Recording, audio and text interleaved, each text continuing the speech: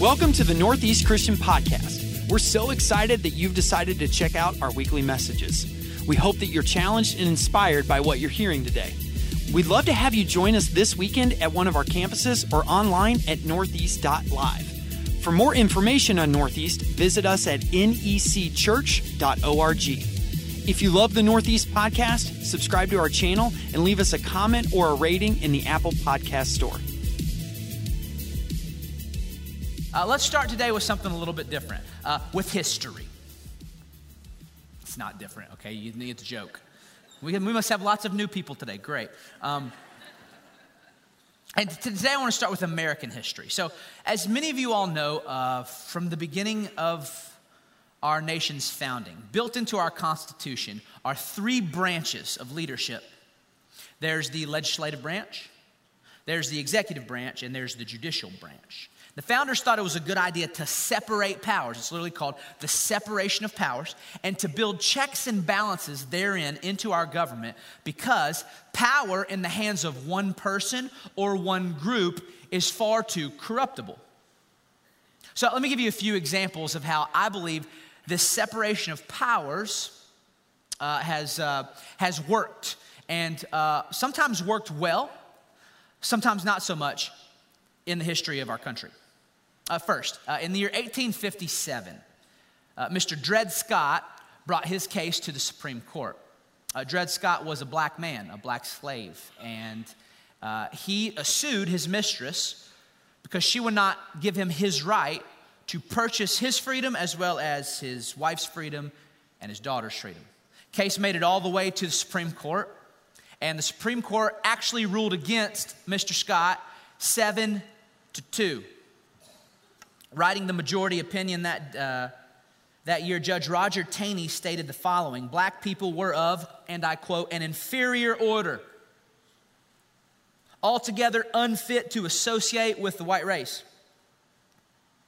He goes on to explain that the Constitution did not have black people in mind when it outlined the rights of citizens. They, and I quote, had no rights which the white man was bound to respect.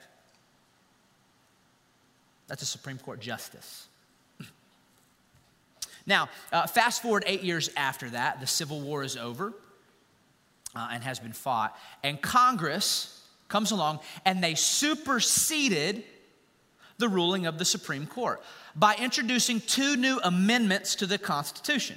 There's the 13th Amendment, which abolished slavery, and the 14th Amendment, which guaranteed citizenship to anybody born in the United States or naturalized appropriately. So what I want you to notice here, I want you to notice that Congress, in our separation of powers, superseded the ruling of the Supreme Court.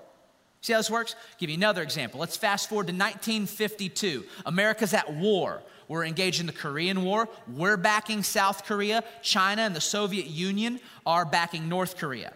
And it's about that time that the United States steel workers decided that they wanted to go on strike. You see, they had a lot of very lucrative defense contracts at that time. And they knew that if they were going to get the fair and higher pay that they wanted, then this would be a perfect time to threaten walking out.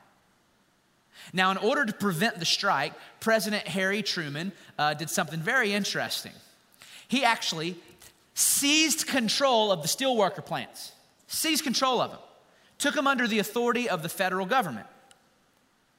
Now, the steelworkers loved this, for the record, but the owners of the steel companies did not love this. So immediately they challenged this in court. And the Supreme Court in the Youngstown Sheet and Tube Company versus Sawyer case actually ruled against the president. They slapped the president's hand and they said, hey, you can't just go around seizing up people's businesses whenever you want to, Mr. President. Even during a time of war. Now, see how this works? The Supreme Court, they slapped the hand of the president. So that's unconstitutional. I'll give you one more example. Fast forward literally to September 2020, and President Donald Trump nominated his third Supreme Court justice for the court, Amy Coney Barrett. She came after Neil Gorsuch and Brett Kavanaugh. This sort of swung the Swung the Supreme Court to majority conservative. It was a 6-3 conservative count. Many people think this is going to impact the court for decades to come. But once you notice, the president is the one who nominates the Supreme Court justices. President Obama did too. President Biden is doing one right now. I actually looked it up this week. It was George Washington and Roosevelt, I think, who did the most. They both did 8. 8. Now, what's the point of this little history walk? Well, there is a point to this. These are all examples of how our government works. The separation of powers, the checks and balances between the two. Every branch of the government has power over the other two. And those were just a few different ways of the plethora of ways that they can hold each other accountable. Now, I'll go ahead and tell you, the separation of powers does not make our government more efficient. It actually slows it down. It also does not mean that every single time our government makes a decision, I like it. I don't always like what ends up happening. But what it does take into account, what it does add to the power calculation is this thing that Christians have been talking about for 2,000 years, and that is the reality of sin. The inevitability and universality of sin in every human life. You see, the founders believed that politicians are sinners too, believe it or not. And in my opinion, that power calculation has in many ways kept our country together during difficult times. And it makes me reflect this week, like, am I living in awareness of my own sin? And that how that has the potential to disorder this church or disorder my family or disorder my community. Now, this is one of the beautiful things about Christianity, by the way. I believe the founders co-opted it from us. From the beginning, we have always said that, okay, every human being is created in the image of God. No doubt you have dignity, you have creativity, you have power and authority to shape the world around you. You have the capacity to love and reason. That's a cool thing. But you're also a sinner. All people are sinners. Jeremiah chapter 17, the prophet says, the human heart is the most deceitful of all things. Ouch. And desperately wicked. Who really knows how bad it is? The Apostle Paul, as we read earlier, Romans 5:12 says, when Adam sinned, sin entered the world. Adam's sin brought death, so death spread to everyone, for everyone sinned. Now, despite the biblical example here, and despite the massive amount of evidence around us every single day of the human propensity to sin, lots of us live our lives as if we're people who are essentially good.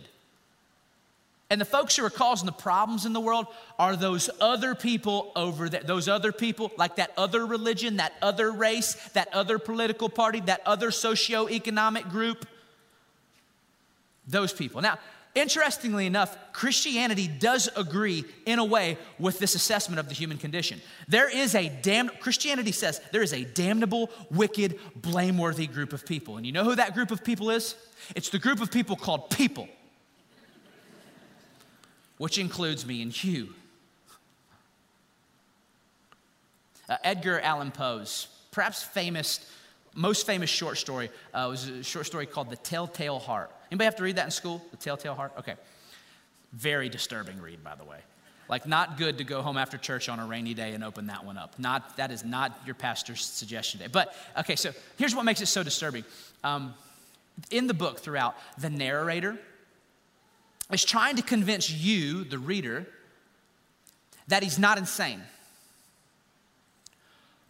While murdering an old man, dismembering his body in the bathtub, and then hiding him under the floorboards of his house. Again, very disturbing. Now, you know what eventually causes the narrator to go insane? Do you remember? It's the thumping, that thump that is in his head, the thumping of the heart of what he believes to be the old man underneath the floorboards, still beating after he's torn him to pieces.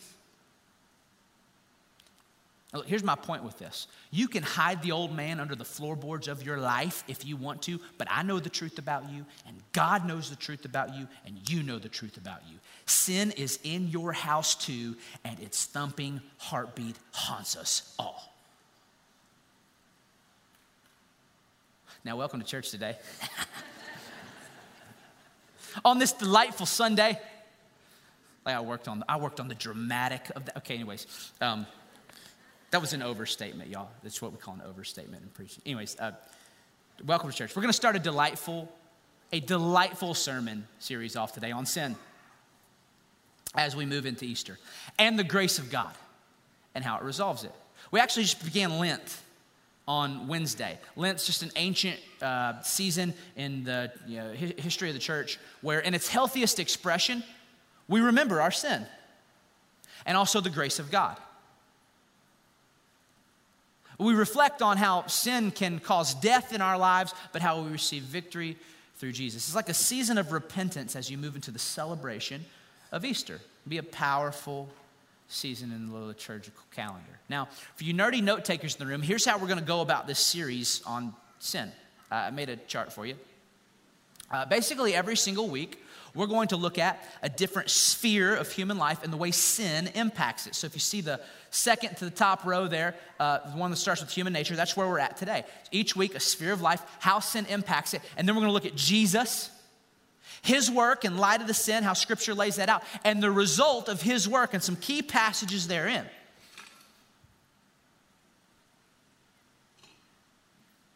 Now, a trigger warning for you as we move through this, trigger warning. As we study the sin in your life and it becomes more evident to you, and as we study the grace of God and how Jesus has freed us from that, there will be many of you who feel compelled, I believe by the Holy Spirit through this series, to give your life to God, to do something about it, to respond to Jesus. This is how the Spirit works. It just is what it is. It has nothing to do with the talent of the preacher or the Jesus smoke in the room, I promise you. It's just the Spirit of God. He can do it. So in that moment, if you're feeling like I need to give my life to Jesus for the first time, or I need to give my life to Jesus for the first time in a long time and reconcile this sin problem within me, I want to encourage you, whenever you feel that in the series, do it. Do it. Do it. Do it. It's a good thing. It's the right thing. Okay, so April 17th is Easter. That's when this series ends. On April 24th, the week after that, we are going to have a baptism weekend. And it's not going to be an impromptu baptism weekend where we put like the hot tubs up here and it's like water sloshing everywhere. And it's going to be an intentional baptism weekend because over the course of this series, every week we're going to be reminding you, if this is a decision you need to make it today, make it today, make it today. And then we'll have a celebration of those decisions on April 24th. At any point in time in the series, you can text us. Okay, in fact, that text number right there will just hover on the screen.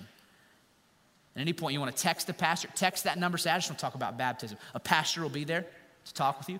You can come to the fireplace after the service. We have pastors out there. If one sermon in particular strikes you, you're like, I need to talk to somebody, go right outside the door. There's a little fireplace. Go to the fireplace. We'll find you there. Or at any point in time throughout the week, you can go to necchurch.org/baptism and sign up for it there. I'm hopeful April 24th will be a day where we get to celebrate new life coming out of Easter. Now, that being said, if you're going to do a series on sin, you need to start with its origin story. So I want to read it to you now. Did you know that, by the way, I saw this in movie theater, they're coming out with the origin story for Buzz Lightyear? Like, origin stories are hot, like whatever will sell tickets. Okay. So here's the origin story of sin. Where are we at? There we go. Okay. Genesis 3. The snake strolled into the garden. Verse 1, the serpent was the shrewdest of all the wild animals the Lord God had made. One day, he asked the woman, did God really say you must not eat the fruit from any of the trees in the garden? Of course we may eat fruit from the trees in the garden, the woman replied. It's only the fruit from the tree in the middle of the garden that we are not allowed to eat. God said you must not eat it or even touch it. If you do, you'll die. You won't die, the serpent replied to the woman. God knows that your eyes will be opened as soon as you eat it, and you will be like God, knowing both good and evil. The woman was convinced. She saw that the tree was beautiful and its fruit looked delicious, and she wanted the wisdom it would give her. So she took some of the fruit and ate it, and she gave some to her husband who was with her, and he ate it too. And at that moment, their eyes were open, and they suddenly felt shame at their nakedness. So they sewed fig leaves together to cover themselves. Hook, line, and sinker. Now, interesting passage. Chances are, even if you're not a Christian, you've heard this passage before.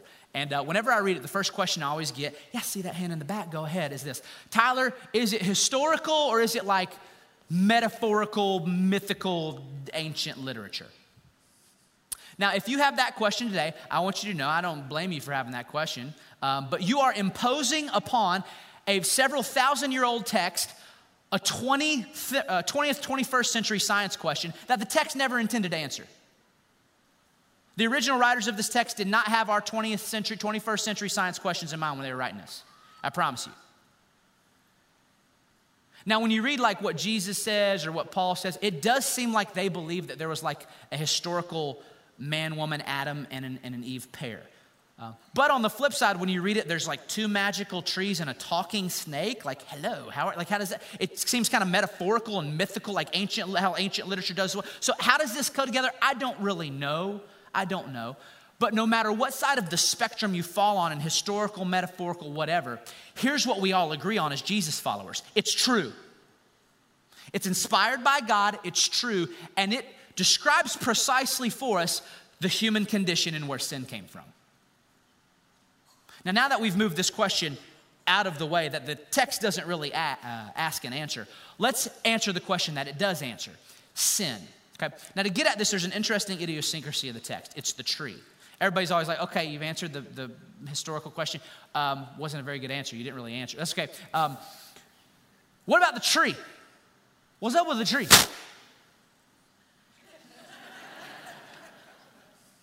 Apparently, there are people in the unseen world who are wondering this. No, what's up with the tree? What's up with the tree?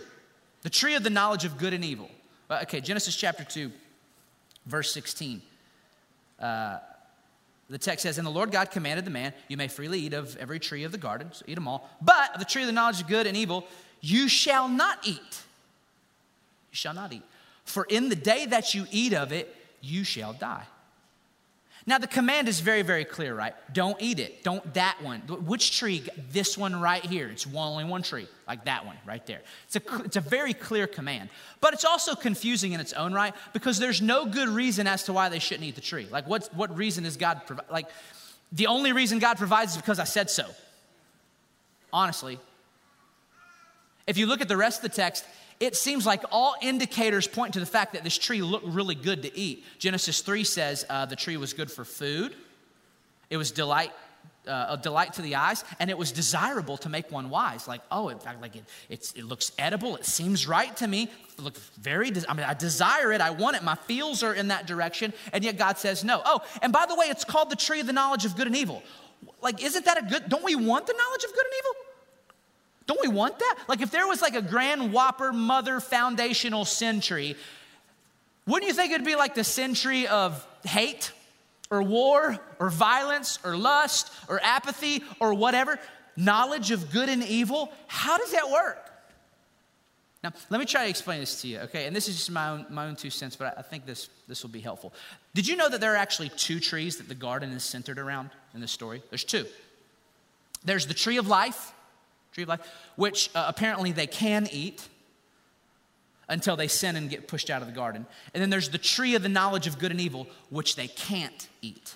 And these 2 trees, I believe, point to us, they symbolize for us what a right relationship with God looks like.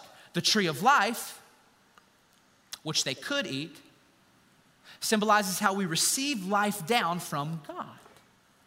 But the tree of the knowledge of good and evil, the one they can't eat, symbolizes how we leave good and evil up to God. You see how this works? We graciously receive life from God, but we resist usurping his role as the designer, the judge, and the moral arbiter of the universe. You know, the idea of the knowledge of good and evil in like Semitic culture. It was actually the idea, I would call it the arrogance. It's the arrogance of thinking that I have the right, me, and also the wisdom to figure out what's right and wrong for my life in the world. So you know what this tree could actually be called? It could be called the tree of self-sovereignty, or the tree of self-rule, or the tree of follow your heart and make your own truth, or the tree of I'm going to be my own God. It's actually interesting. The interpretation here is supported by the snake's temptation. Genesis 3:5. The snake says, you won't die. God knows your eyes will be opened as soon as you eat it, and you'll be like God, knowing good and evil. You see this? So interestingly enough, this actually is the mother of all sins. The idea that I have the wisdom and I have the right to determine what is right and wrong for me. This is what Adam and Eve chose. Well, and you know the fallout that comes next. Now, it's interesting. I actually think that this is a good all-encompassing definition for sin. I was actually talking to the youths about this a few months back.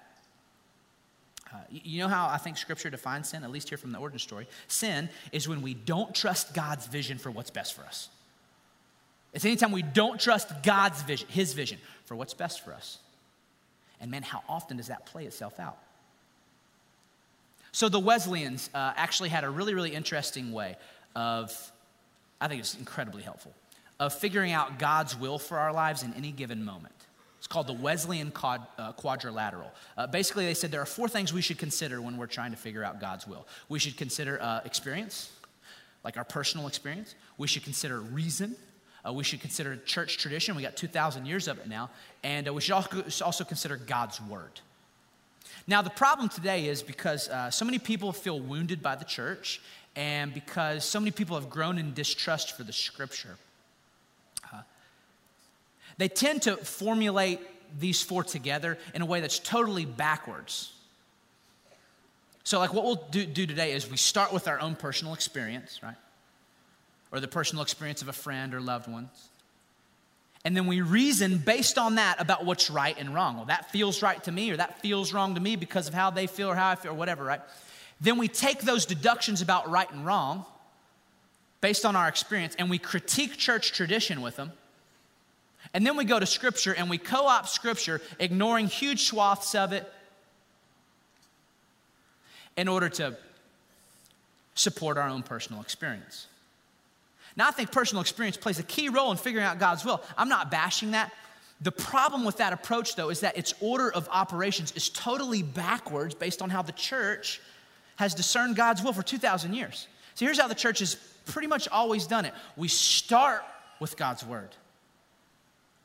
Then we read God's word through the 2,000 years of church tradition, the followers of Jesus that come before us, that have lived and died and have experienced life and suffering far more than most of us. Then after that, we use reason, and we bring all of that to bear on our personal experience. You see how that shifts it? You see how it changes? And what it serves to do is it brings your own personal experience under the authority of a kingdom far bigger than you, far more transcendent than you, far wiser than you, far more multicultural than you, far older and far more mature than you could ever be on your own. All right, now back to the story. You guys know how it goes. Adam and Eve succumb to the temptation. And the fallout from sin is devastating. Immediately they feel shame. They feel estrangement from God, alienation in their relationship with one another, disorientation with the created world around them. Basically, their relationship with self, God, others, and the world is broken, which is what we will talk about next week. Genesis 3 puts all of this under the umbrella of the curse of sin. The curse of sin. And you know what I think the actual curse of sin is? Like if we get to the heart of it, you know what the curse of sin is? It's sin itself. It's being given up or given over to follow your own desires and pursue sin. That's the curse of it. So God is not a coercive God, so he says, look, if you want to go your own way, I'm not going to force you to love me. I'm not going to force you to honor me. And when we go our own way, well, oftentimes that's when our lives begin to fall apart. That's the real curse. It's just sin. The consequences of it. Consequences of trying to rule our own life. That's some statistics for you. These are from a Barna study. Did you know that 84% of Americans believe enjoying yourself is the highest goal of life? 86% believe that to enjoy yourself, you must pursue the things you desire most. And thus, a whopping 91% affirm the statement, to find yourself, look within yourself. And God says, fine, America, fine. Go your own way. I love you, but go your own way. I'm not going to force you to honor me. Rule yourself. To which I want to say, but how's that going for us? How's that going for you? Really? How's that going for us, America? Really? Like, see, you know what I see? I see a country, a cultural moment where we have 1,000 times higher of a quality of life than most generations ever to live before us, and a lot of, countries and cultures on the planet Earth today, and yet we're still unsatisfied. We're still eaten up by the cancer of greed. Mental unhealth is at historic levels. In our country, ours, we're addicted to screens, self-medicating, incapable of having healthy relationships, even with our closest loved ones, incapable of committing really to anything over the long haul. Basically, everyone's just walking around this battlefield called life, wounded, because we thought we could taste the fruit and play God and design our own lives, only to fail. C.S. Lewis wrote this in The Abolition of Man. He says, telling us to obey instinct is like telling us to obey people. People say different things. Like one way, one day you're this way, same way. So do instincts. Instincts are at war with each other. Or translation, he says, choosing yourself as the being that rules over your life and plays God is choosing a being to rule you that is flawed, inconsistent, and dying. Choosing yourself to, be honest, man, you looked in the mirror this morning. Choosing yourself to rule over your life is like choosing a 38-year-old in middle management with a bourbon problem who still picks his nose when no one's looking to be God. Throw that resume away. I'm your pastor. Look, every morning I look in the mirror and I'm like, thank God you are God and not me. So this is part of the snake strategy, by the way. So like phase one, he plays into our ego. Because we have the ego to think we can be God, but not the power to. So he plays to our ego, says, you'll be like God. God's holding out on you. You'll be like God. And we swing that direction. And then when our life begins to fall apart because we try to play God, phase two begins. And he swings our self-evaluation to the other direction. You ever notice this? Then all of a sudden he starts whispering to you, you are such a failure. Look at how you ruined your life. You blew it all up. You are alone and it's your fault. You are messed up and it's your fault. Look at your marriage. Look at your kids. Look at your so-called career. You are unlovable. And the crazy thing is we start to believe it. Now, this is what psychologists call negative self-talk. And the interesting thing about negative self-talk is that oftentimes it starts off as something that's untrue, but over time it becomes a self-fulfilling prophecy if you continue to believe it. Like you think, I'm unlovable. And at first, that's not true. You're created in God's image. You're loved by hundreds of people sitting around you right now. I promise you that.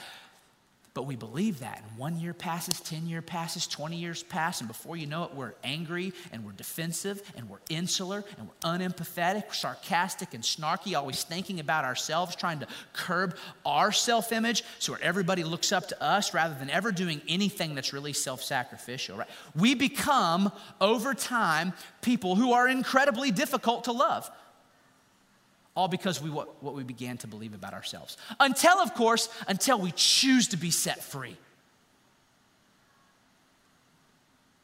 And we place our identity back into the hands of the one who designed it, the one who stamped it with infinite and undeniable worth, and the one who wants to raise it back from the dead. Which is what Paul gets at in Romans 5, the passage we read at the beginning.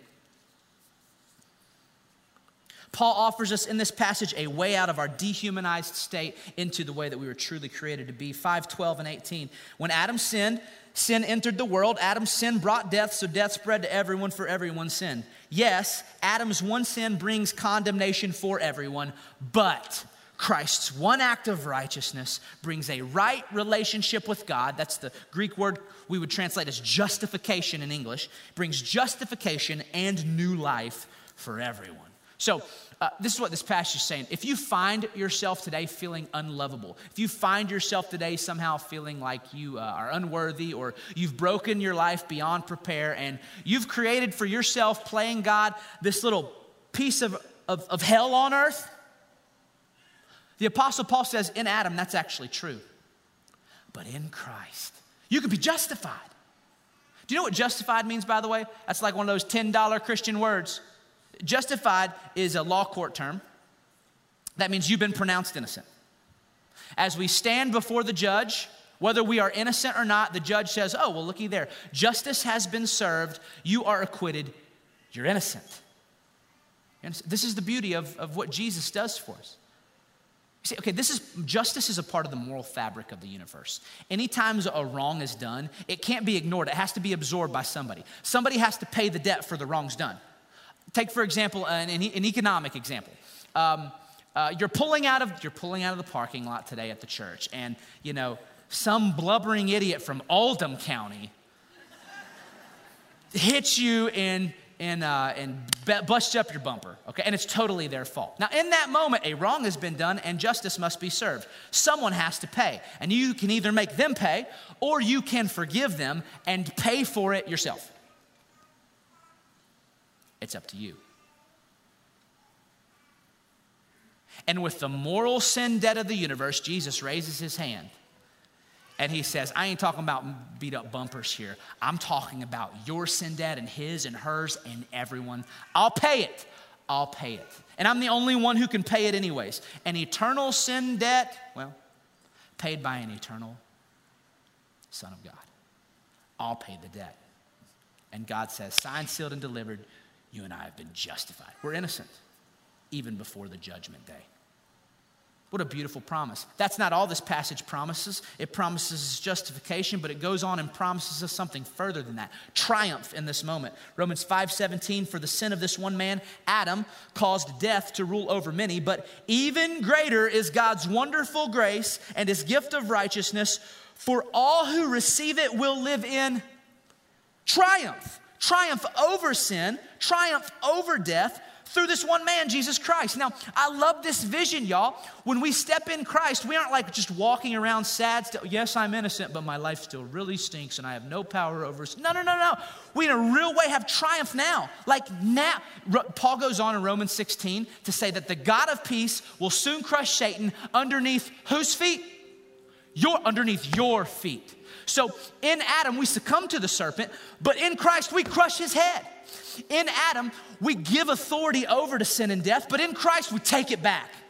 And here's the interesting and beautiful thing about the kingdom of God that just flips it upside down for us, all right?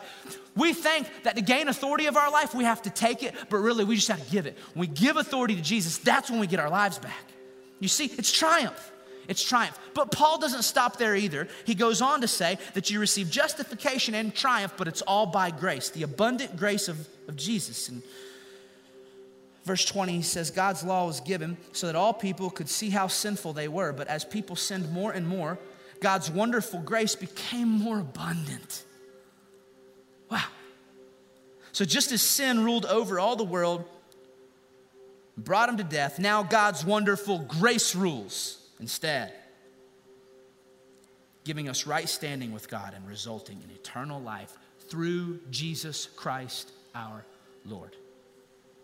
Through Jesus Christ our Lord. Now that last phrase is key because Jesus' lordship is the vessel through which we receive all this.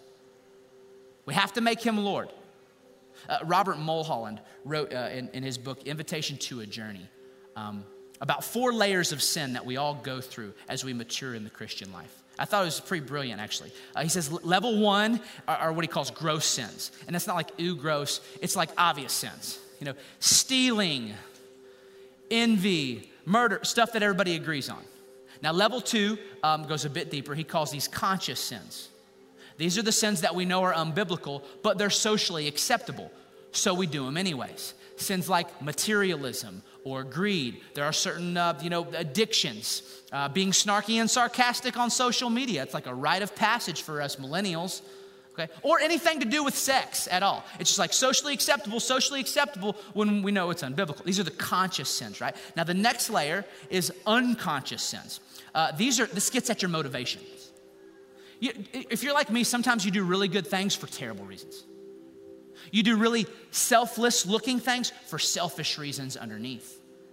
So we got to bore down to the core of it. These are also sins of omission, things that we know we should do, but we don't do. The unconscious sins to the rest of the world. But then there's layer 4. These are what Mulholland calls trust structures. These are the things that we're actually depending on in life to get life from. Some writers will call these the idols that we depend on.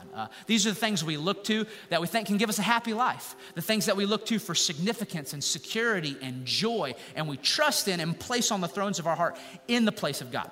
You see how this works? It's really pretty brilliant. Now, the idea here that he writes, which I might disagree with a little bit here, is that as we mature through the Christian life, we bore down. We bore down to level 1, and then we try to cover level 2, level 3, and finally we get to level 4, and that's how the sanctification process works. But if you're like me and you spent most of your Christian life trying to do that, then what you realize eventually is that you're a failure at that. It like ends up being 3 steps forward, 2 steps back, 2 steps forward, 3 steps back, and you're like, I'm making no progress here. Like you get to a place where you've defined all the level 2s and level 3, and you're working on the motivations, and you've got like a rule of life, and you got a little playbook, and you're like reading and praying all the time, and you got podcasts, like even when you're working out with Jesus stuff going on in your ears, and you're like giving it over to God, but then you look at yourself in the mirror, and you get at your heart, and you realize the things I'm trusting in are still everything but Jesus. Like I'm still looking to human approval for significance in my life. Or I'm still looking to the idol of success and achievement to somehow give me joy. Like that can cash in for me on my happiness. So look, this just hit me like a ton of bricks this week. I hope it hits you as well. If you spend your life boring down through level 1 and level 2 and level 3, all you're gonna do is treat the symptoms. No, where we need to start is level 4 with the very thing we place our trust in life and root all of those idols out and put Jesus there first. Then we're dealing with the root of the problem. The rest of it takes care of itself over time. So this is what I'm saying to you. In Adam, we disordered our lives and our world. But in Jesus, he wants to reorder our lives under his good rule. You and I cannot play God. You can't even order your kitchen, okay? There's like dishes everywhere. You can't order your diet for a week. You think you can order your soul? So where does triumph come? It's not through the effort of getting through the 1 and the 2 and the 3. No, it's through going straight to the heart of it at level 4. Putting Jesus where he belongs and getting first things in their proper place. So here's what I want to do as we transition into a time of communion. I'm going to ask you to actually grab your communion. Don't open it yet. I just want you to grab it and grip it for just a moment.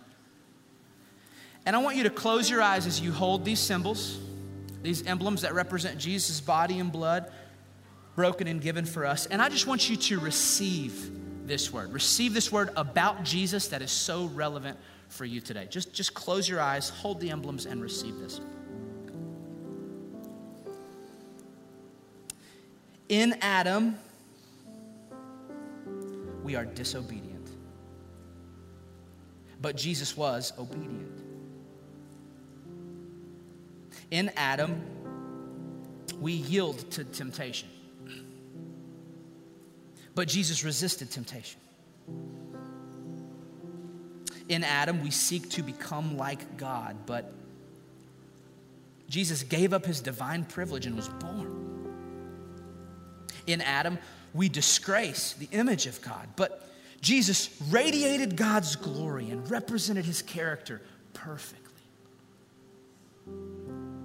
In Adam, we fail in stewarding the world, but Jesus won all authority over heaven and earth.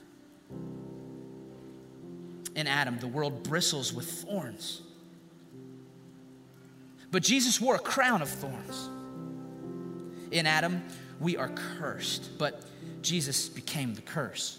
In Adam, we are judged, but Jesus bore the judgment. In Adam, we feel alienated from God, but Jesus was forsaken by God. In Adam, we are destined to die, but Jesus died for us and is risen from the dead.